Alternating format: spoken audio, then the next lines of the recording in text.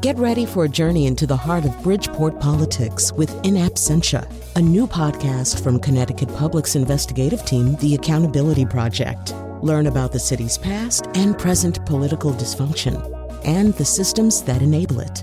Tune in wherever you get your podcasts. Funding provided by Gregory Melville and Susan Fox and Kathleen Bromage. You're about to hear a rebroadcast of Where We Live. It was recorded on June 20th of 2019.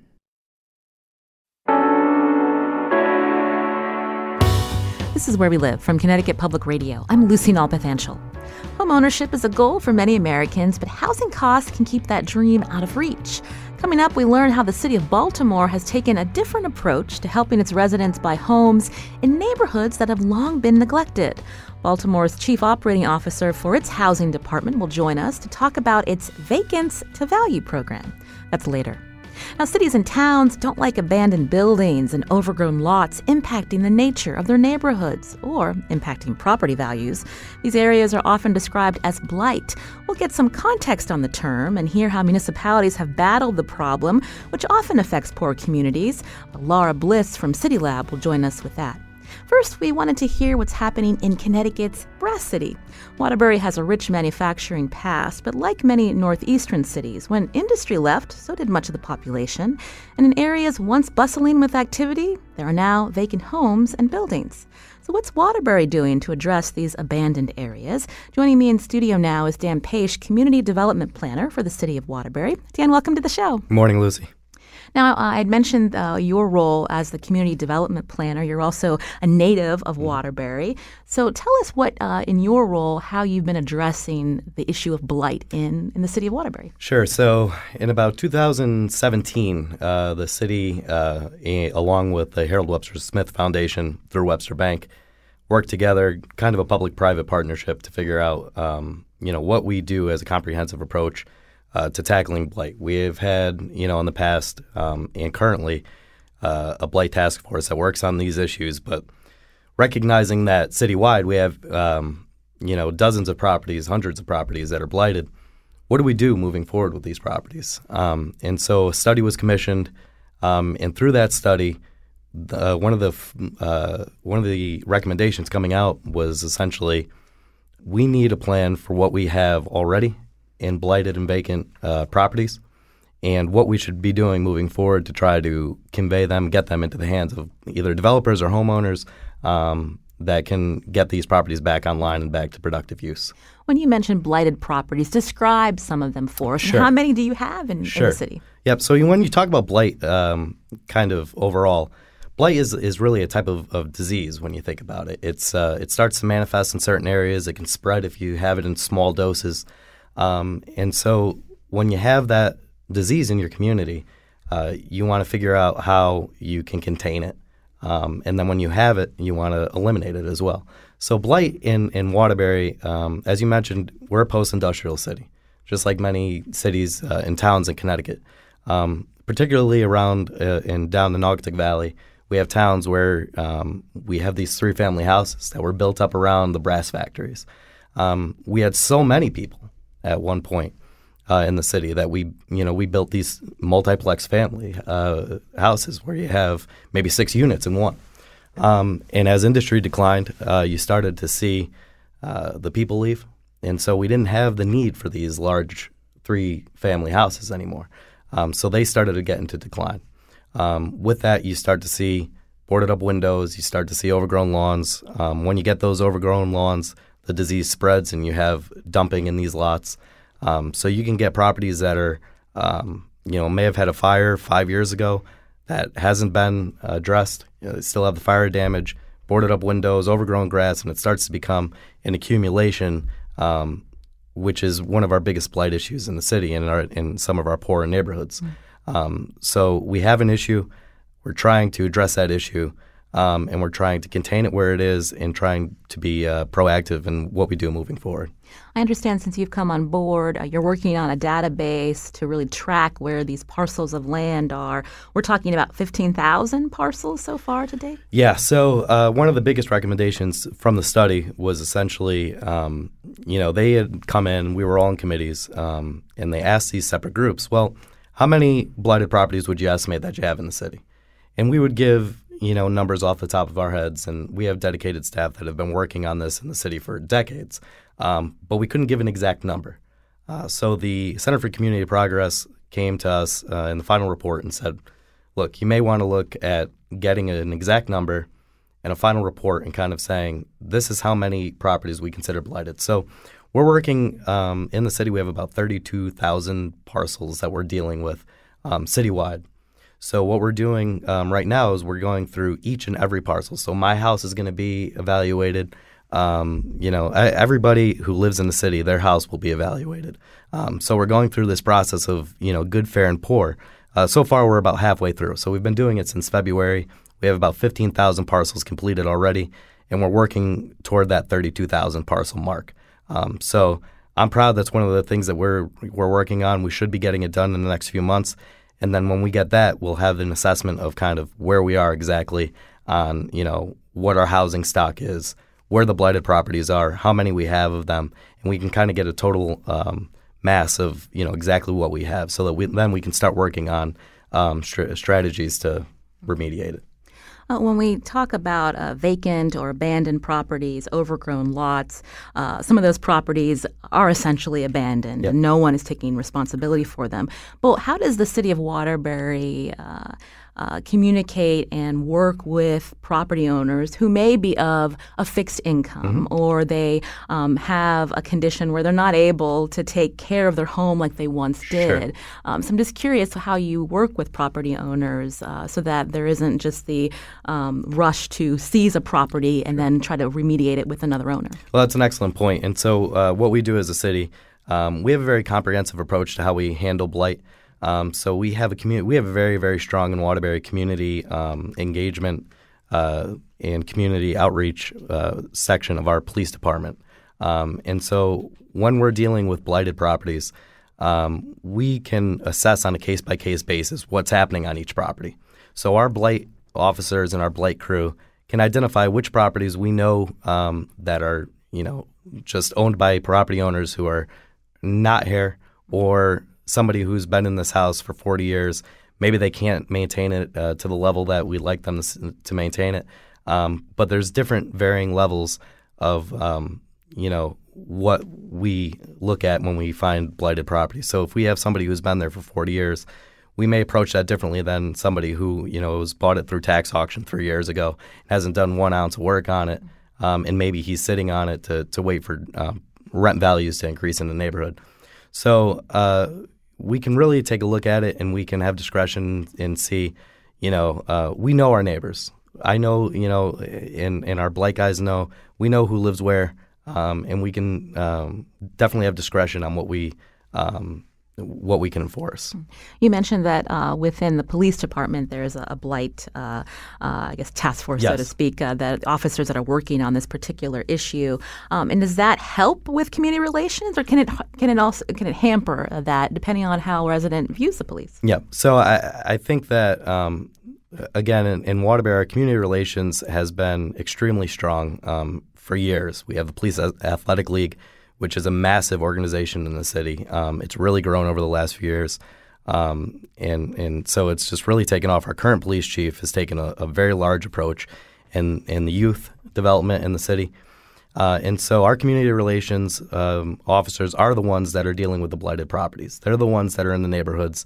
They're the ones that go to the community groups. And so I, as well, since February, since taking on this role, have gone to different neighborhood groups.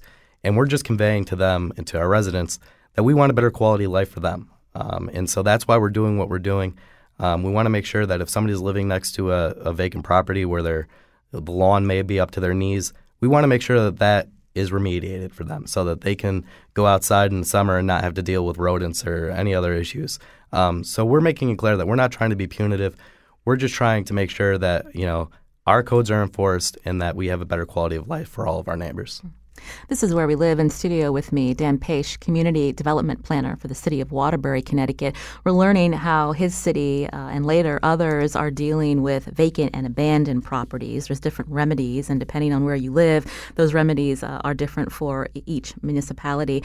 What's interesting about this conversation was a coincidence, but the idea that there's actually two bills before the General Assembly that went through. One was signed into law by Governor Lamont, the other one waiting for a signature, and it relates to how municipalities handle blight in their communities. I wanted to talk a little bit about that now with Laura Settlemyer, who is Director of Blight Remediation for the City of Hartford and a chairperson of the Hartford Land Bank. Laura, welcome to our show. Hi, Lucy. Thank you for having me. So can you tell us more about these two particular bills and why they were needed? Sure. So the one bill that you mentioned that has now been signed into law, now Public Act 19-92, an act concerning abandoned and blighted stewardship, is based heavily off of the Pennsylvania Blighted and Abandoned Conservatorship Act. And the term that we're using here in Connecticut is actually receiver and receivership. So a lot of different terms here, but the concept is generally the same, which is how can we, the community, get access faster to these properties to begin rehabilitation work. In Connecticut especially, we have quite a lengthy foreclosure process. So if we're talking about a bank doing a foreclosure or a municipality performing a blight lien foreclosure or tax lien foreclosure, it can be quite a lengthy process to get to the end of that process. And all you have with respect to these abandoned vacant properties is a different owner. There's no work that's been done yet. It's still vacant, abandoned, and in fact in further deterioration because no work has been done. So the objective of that bill, again now law, is to be able to get access to the property so we can start the rehab work faster, and especially to empower our community development corporations, our local neighborhood groups, to be able to take advantage of, to give them a tool to be able to take control of these properties that are really impacting the quality of life in their neighborhoods. So, Laura, explain a little bit more. So, with this bill now law for receivership, who can go to court to petition for authority to seize a vacant building or area that, with the hopes of then rehabilitating it? Sure. So, a couple of different parties can file the action in court to petition the court to appoint a receiver, and the party that files the action doesn't necessarily have to be the party that's appointed the receiver, although that is typically, I think, what you see in Pennsylvania and Massachusetts and other cities like Chicago and Baltimore. Someone who can file an action would be potentially an owner of the property if there are multiple owners and they're looking to clean the title there to the property. A municipality could file an action. But the key feature in our law in Connecticut is that a resident or a business or a nonprofit developer group that's operating in the neighborhood can petition the court and be appointed the receiver to take care of the property and stabilize the property. Certainly, this sounds like a good remedy for municipalities to deal with, say, out-of-state landlords that have really abandoned areas and refuse to keep them up to code and can cause health and crime issues. But when you think about, the other cities and modeling this law, I'm looking at the Pennsylvania conservatorship law that you mentioned. Currently, there's a federal lawsuit based on that law in Pennsylvania where property owners say that they feel like they don't have enough due process or notice to fix up their property before the government can come in and take it away from them. So how does the Connecticut law address those concerns, Laura? So, Lucy, thank you for bringing that up. That is a very important concern to those of us working in this space, and certainly to those of us in Hartford.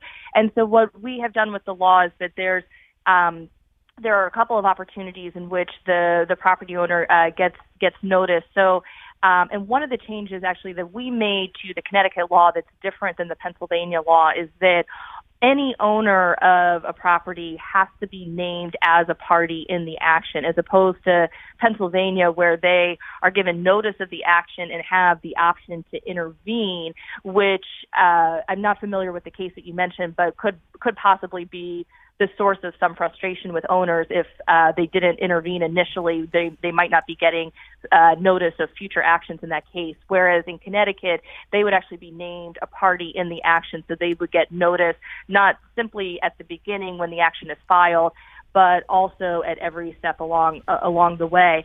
I'll also say, our objective with a tool like receivership, and it's similar to the new anti-blight and property maintenance ordinance that we passed in Hartford 2 years ago.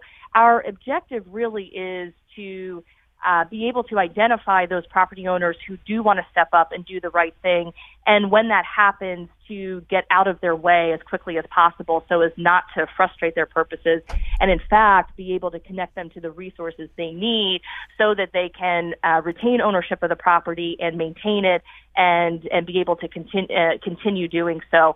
And my hope is that the same would happen with receivership here too, that if and there is that opportunity. Now that is similar to Pennsylvania, that there's the opportunity for the owner to step forward and say, no, I would like to do the right thing here. I would like a chance to rehab the property. And then we can stop the receivership and allow the owner to get to work, so that not only is there enough due process and notice to the owners, but there's also an opportunity for them to do the work themselves and for the government and the courts to get out of the way and allow them to do so. I wanted to transition back to my in-studio guest, Dan Paish, again, Community Development Planner for the City of Waterbury.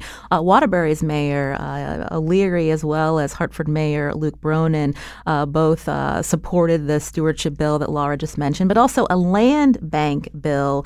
This is something that your office has been working on specifically, Dan. What is that, and how would that work? Yep. So right now in the City of Waterbury, if we have property that we own, whether we took that through tax foreclosure or it was a property that had a fire years ago and we had ownership of the lot. Right now, if we want to dispose of that property, if we want to get it into the hands of maybe a fair housing development agency or nonprofit development agency, we'd have to go through our formal process as adopted by our Board of Aldermen. And so when you go through that process, it does get our properties through. So it can get them into the hands of a developer or an interested neighbor who wants to take care of an adjoining lot. But they have to go through the process of our legal process to get it from the city. So it can get confusing for some of these neighbors who just want to take a side property that they've been dealing with for years that's been, overgrown, and now they want to take it and add it to their tax bill and at minimal cost to them. So we have done that. So we've gone through the RFP, request for proposals process, and we've gotten property out of the city's hands into the neighbors' hands so that they can take care of property. What a land bank would do would be to make it easier for this entire process to happen. So now we would have kind of less confusing documents in front of people, so they wouldn't have to necessarily look at, legal documents that maybe they won't know how to complete and have to go through our entire purchasing process. A land bank would streamline the process essentially, and now that we would take a property and put it into a land bank, we can then have one pot of money to market that property, to show the property, to hold on to it, and then once we're ready, convey it to another organization that can take it, either put a clean, safe, affordable housing in some of these neighborhoods, or maintain a lot in the case of a neighbor. When we think about how a city or town makes a decision of who then gets the property to redevelop, is the intent with the land bank as well is that you're looking at community organizations that are vested in the city of Waterbury? Correct. Yep. So in my title in community development, that's essentially what it is, Lucy, is we're trying to make sure that our development in these neighborhoods is community-based. And so that is why, we've been going to these neighborhood associations. That's why when we get to a point in a property, when we're ready to sell a property from our inventory, from the city, we look at who we want to sit on a selection committee to select the next owner of the lot. We'll bring in a community leader. So they're sitting at the table with the city officials, and they have a say on, I know that on this property we've had vice issues in the future. So whoever takes this property should be somebody who, has two-family housing in mind, because we have, a need for housing in this neighborhood. But we may want to see a parking variance. We may want to see them provide parking so that we don't have on-street parking. That is input from the community that, maybe we don't necessarily know because we're not living on that street every day. So we bring community members to the table as part of these selection committees to figure out who the next owners of these properties. Laura Settlemyer is with us on the phone, again, Director of Blight Remediation for the City of Hartford and chairs the Hartford Land Bank. How's it been working so far in Hartford, Laura? Thanks for asking, Lucy. So we set up our land bank almost 2 years ago now in 2017. As a result, we were very fortunate to get a grant from the State Department of Housing back in 2016 to seed a land bank for the city of Hartford. And we are working with other partners like the Hartford Foundation for Public Giving to build upon that grant and to create a land bank here in Hartford that we hope will be active later this summer and fall. And similar to what Dan is saying in Waterbury, the idea is to provide a specialized tool or resource for both the city and the community. And I have to emphasize here that I always say that, a land bank really cannot work effectively unless there is genuine, robust community engagement, that the land bank is very much a tool for the community, working with the community as much as it is a tool for the municipality itself. And the idea is to come up with strategies for these properties where truly no one is stepping up to the plate to take responsibility, that effectively the market has rejected, and to get control of the properties and to figure out what is the precise issue that is causing no one to step up to the plate. Is it environmental concerns? Is it title issues? Are there just so many liens on the properties that you just can't make sense of who owns what and who has first priority? Or is there, a partially collapsed structure on the property that needs to come down before construction can begin?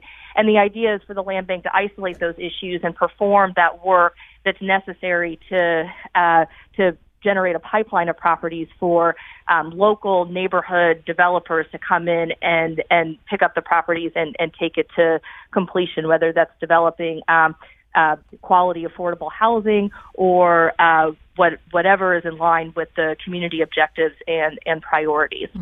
And you expect Governor Lamont to sign this bill into law, Laura? Yes, we do. Yes.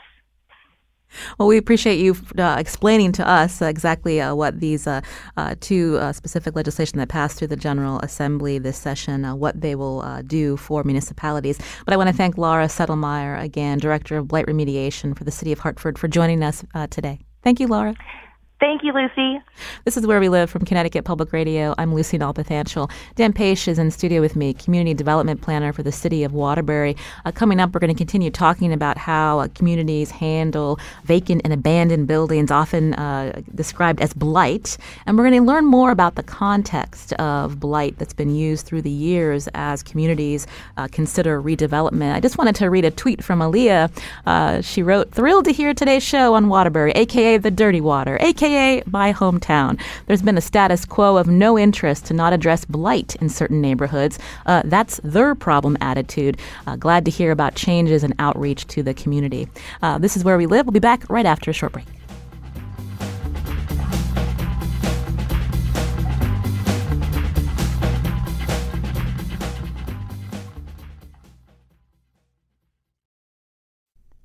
You're listening to a rebroadcast of Where We Live. It was originally recorded on June 20th, 2019.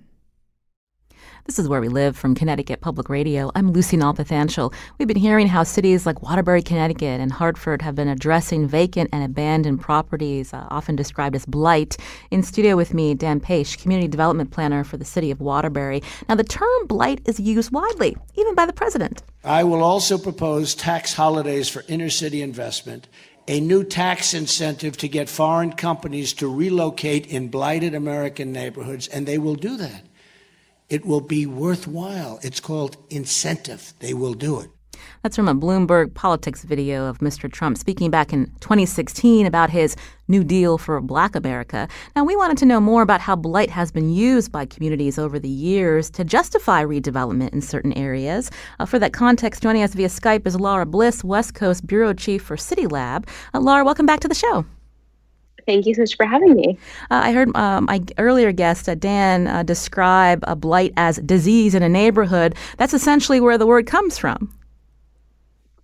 That's correct. Yeah, this is a term that urban reformers and local leaders have been using to refer to the kind of condition of neighborhoods and cities since the 19th century.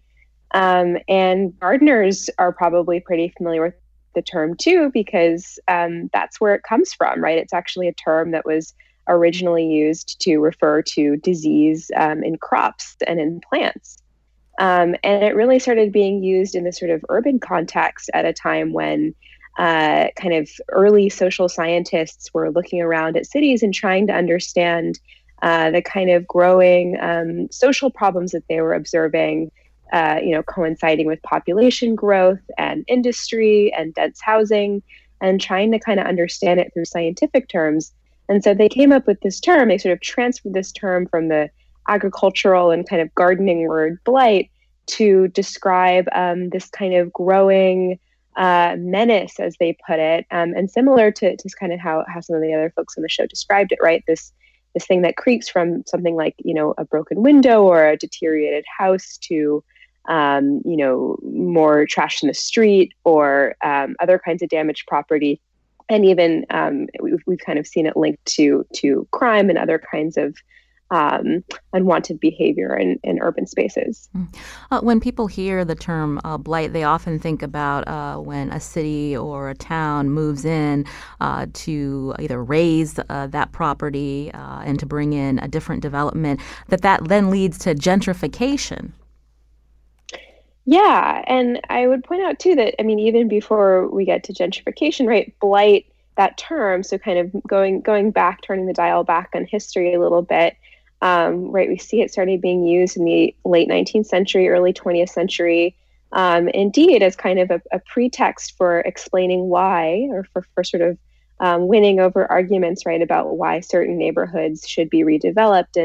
And it's definitely became an important term in the kind of urban renewal programs of the 1950s and 60s, where we had federal grants going to cities that were, in some cases, experiencing population decline and in others not, to actually displace what were often immigrant neighborhoods and neighborhoods of color, and to raise their properties, right, and to create new stuff in their place. I think Hartford is actually an example of this, as is New York and Chicago and Philadelphia and Pittsburgh and many, many, many other major American cities.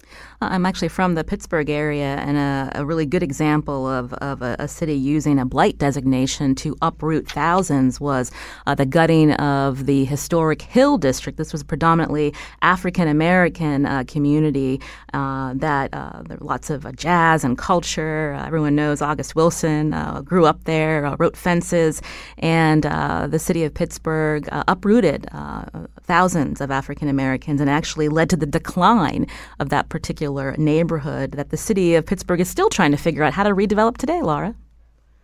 Yeah, that's right. Right, we're kind of experiencing this second wave of downtown regeneration, and in many ways, you're absolutely right. It's not just Pittsburgh, but other cities too, sort of grappling with the effects of having replaced what were at one point densely packed neighborhoods with, office parks and hospitals, which like community centers of other kinds, which are great, but take up large swaths of land and don't have the same kind of concentration of people and kind of life. So yeah, it is to say that, the term has been used to mean a lot of different things over the last 100+ years. And that there is, because it is so closely tied with these processes of urban transformation that are closely tied with immigrant neighborhoods and African-American neighborhoods and later on Latino neighborhoods, that it can be a loaded term too. When it's used a little bit too loosely, I think it has at times been fraught with those kind of racial implications as well. Because of what you just mentioned, Laura, some urban planners have called for cities and others to not even use the term blight, to come up with an alternative term. Has that gone anywhere?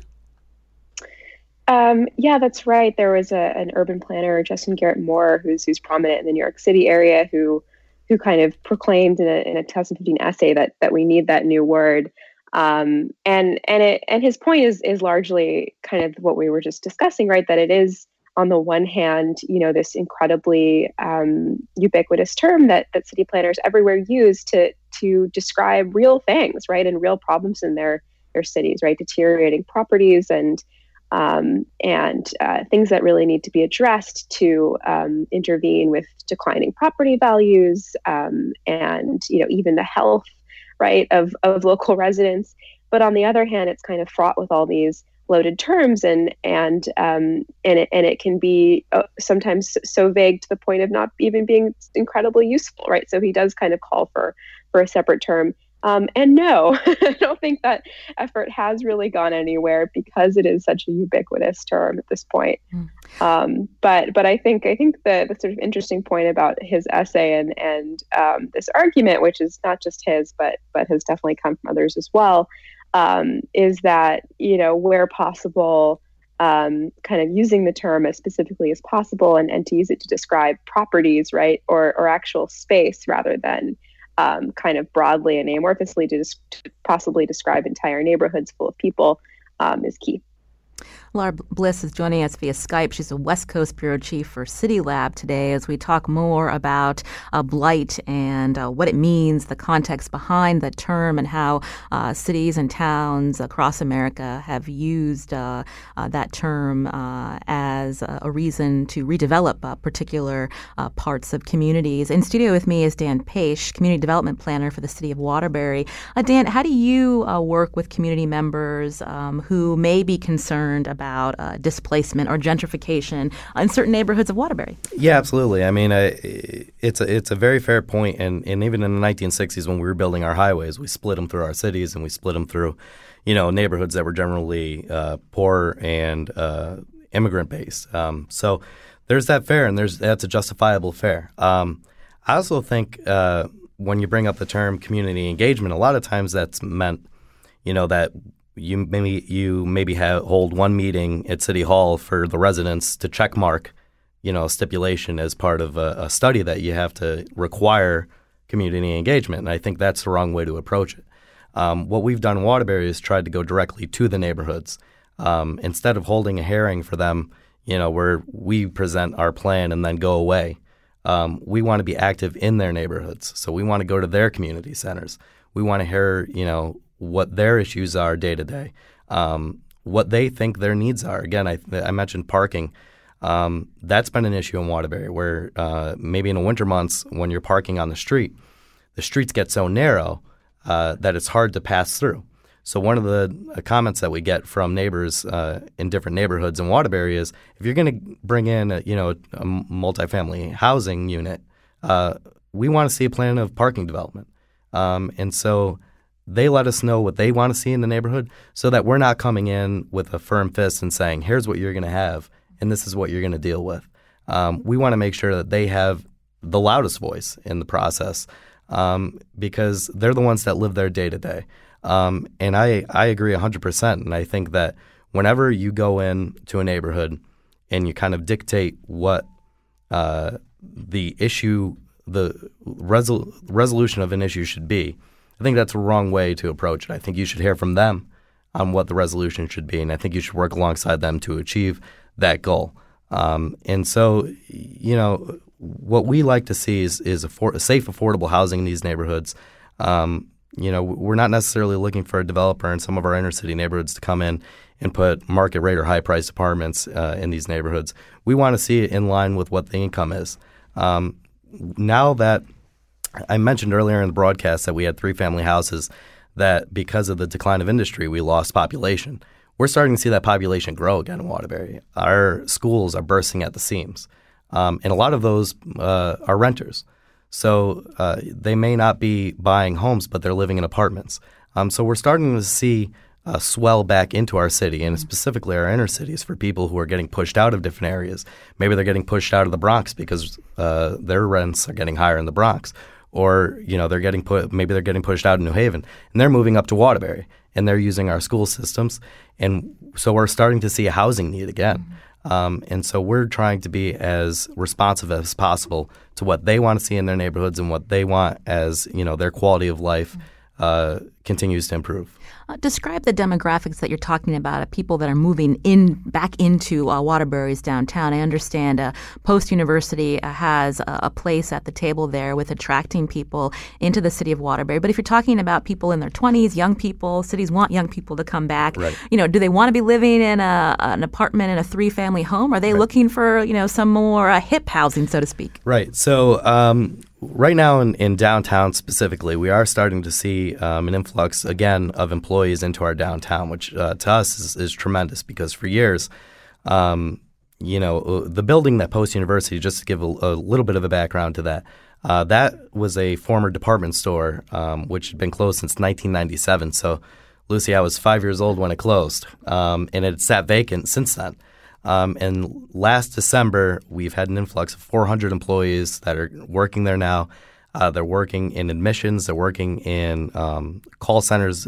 Post University has a major online presence in online learning. And now those people are going out to lunch. They're going to dinner. It used to be for years in downtown Waterbury, at 5:01, the sidewalks would be empty and it'd be a long line to Route 8 or 84 so they could get back home to their suburban houses. We're starting to see a difference in that now. At 5:30, you start to see people out at bars. You start to see more market rate apartments in more mixed use development in downtown. So now a lot of people are living in our downtowns. And for many years, we're not displacing anybody because the top floors of a lot of these properties were storage and former office space. So we're seeing conversion into apartments in downtown, which is very interesting because for many years, Waterbury didn't have this mixed use component. So now you're starting to see life again on a Saturday. So, which I had never seen before. So it's a beautiful thing to see. Before we head to break, Dan, I did want to ask you, where is the city of Waterbury looking, whether it's in the Northeast or other places around the country, as a model for what you're hoping to achieve? Sure. So at the end of July, a team of us from Waterbury are going to go visit Newburgh, New York, because they have a land bank actually set up. New York had the legislation set.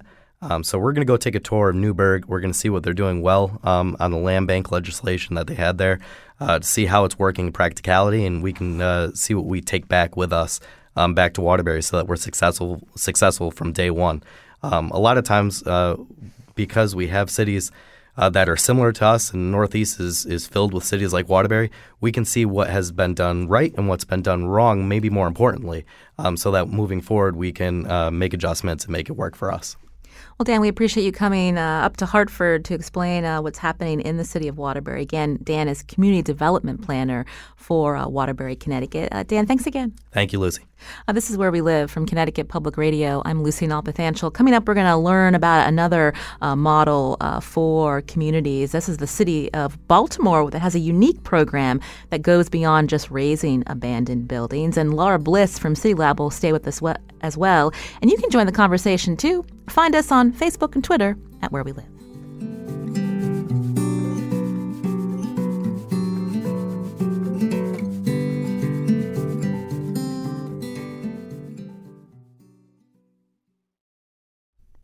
You're listening to a rebroadcast of Where We Live. It was originally recorded on June 20th, 2019. This is Where We Live from Connecticut Public Radio. I'm Lucy Nalpathanchel. Home ownership is a goal for many Americans, but housing costs can keep that dream out of reach. Now, the city of Baltimore has taken a different approach to helping its residents buy homes in neighborhoods that have seen neglect. Baltimore's chief operating officer for its Department of Housing is joining us now to talk about a unique program. It's called Vacants to Value. Jay Green, welcome to our show. Thank you. Pleasure to be here. I should also mention Laura Bliss, who's a writer for City Lab. She's the West Coast Bureau Chief, is with us as well via Skype. Jay, so tell us about how Baltimore has dealt with blighted properties. Well, our vacant to value has been a cornerstone program for us, but recently we've begun to build off of that program and kind of expand how we do and how we approach community development. Basically, our vacant to value, a V2V program, it's a way to try to get city-owned properties in the hands of developers, small developers, and people who are interested in purchasing property for home ownership or even revitalizing the property for rental as quickly as possible in some of our more distressed neighborhoods.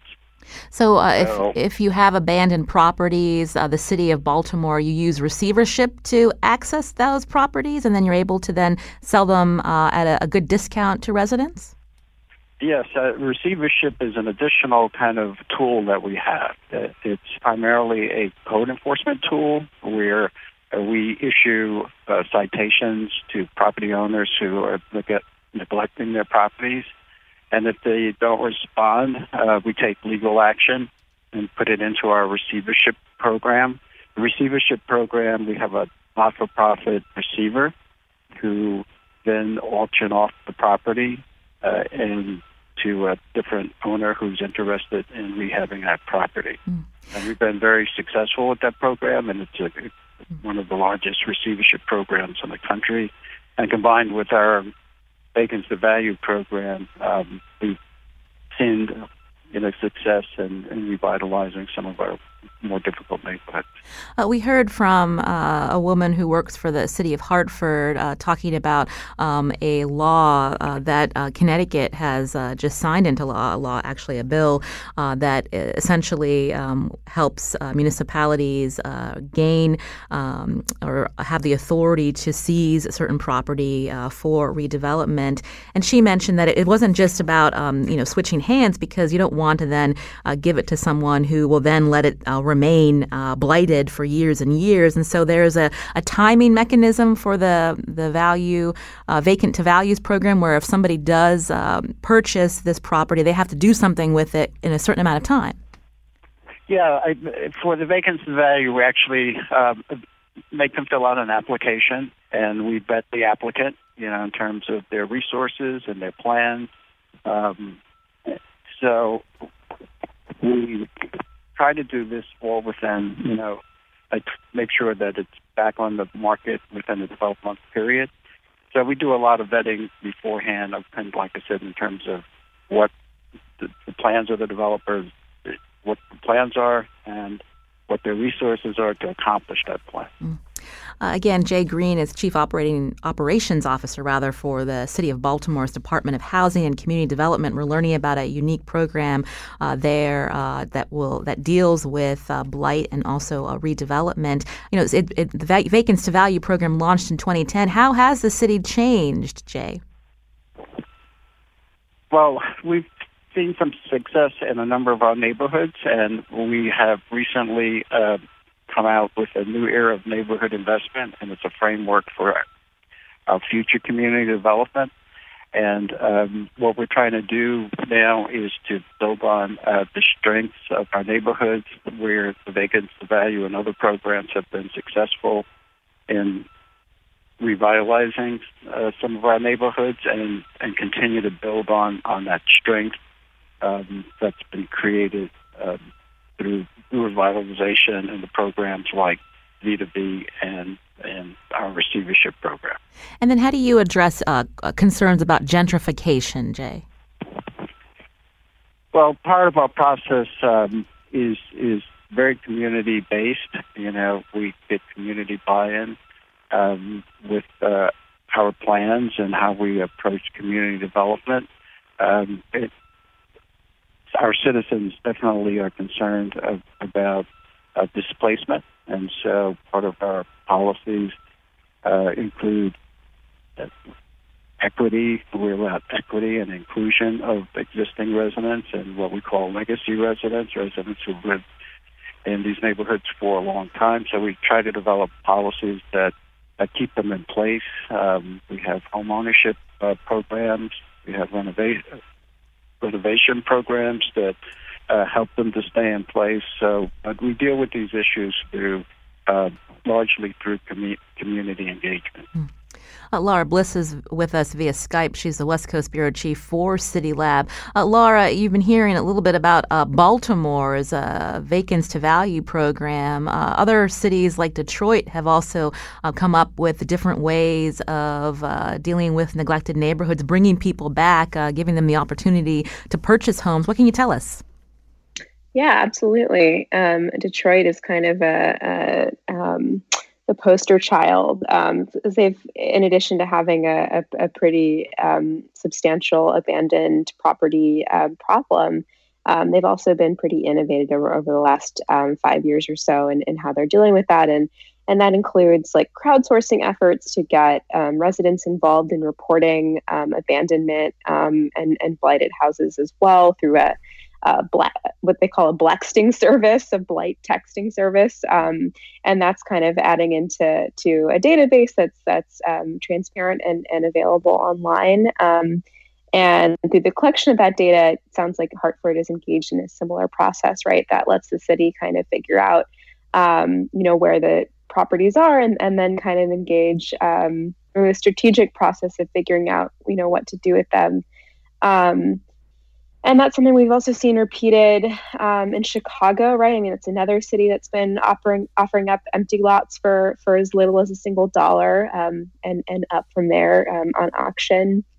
Other cities that have other kinds of innovative programs are Philadelphia.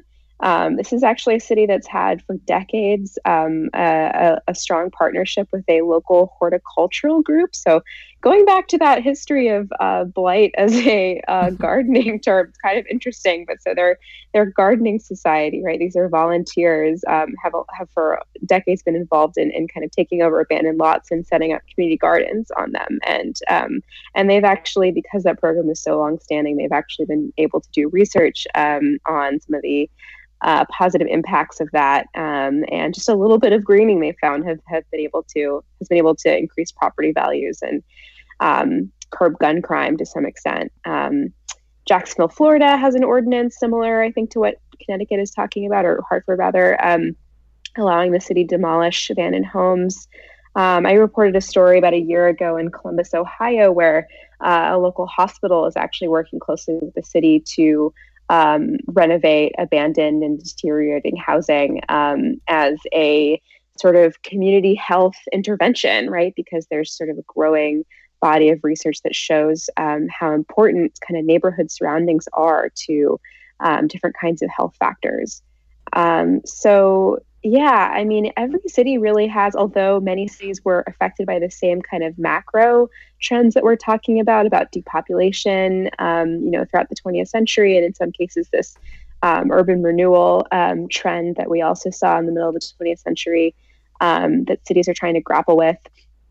Each city is different, right? And so-called blight looks different in each place. And so I think each city has its own kind of strategy too.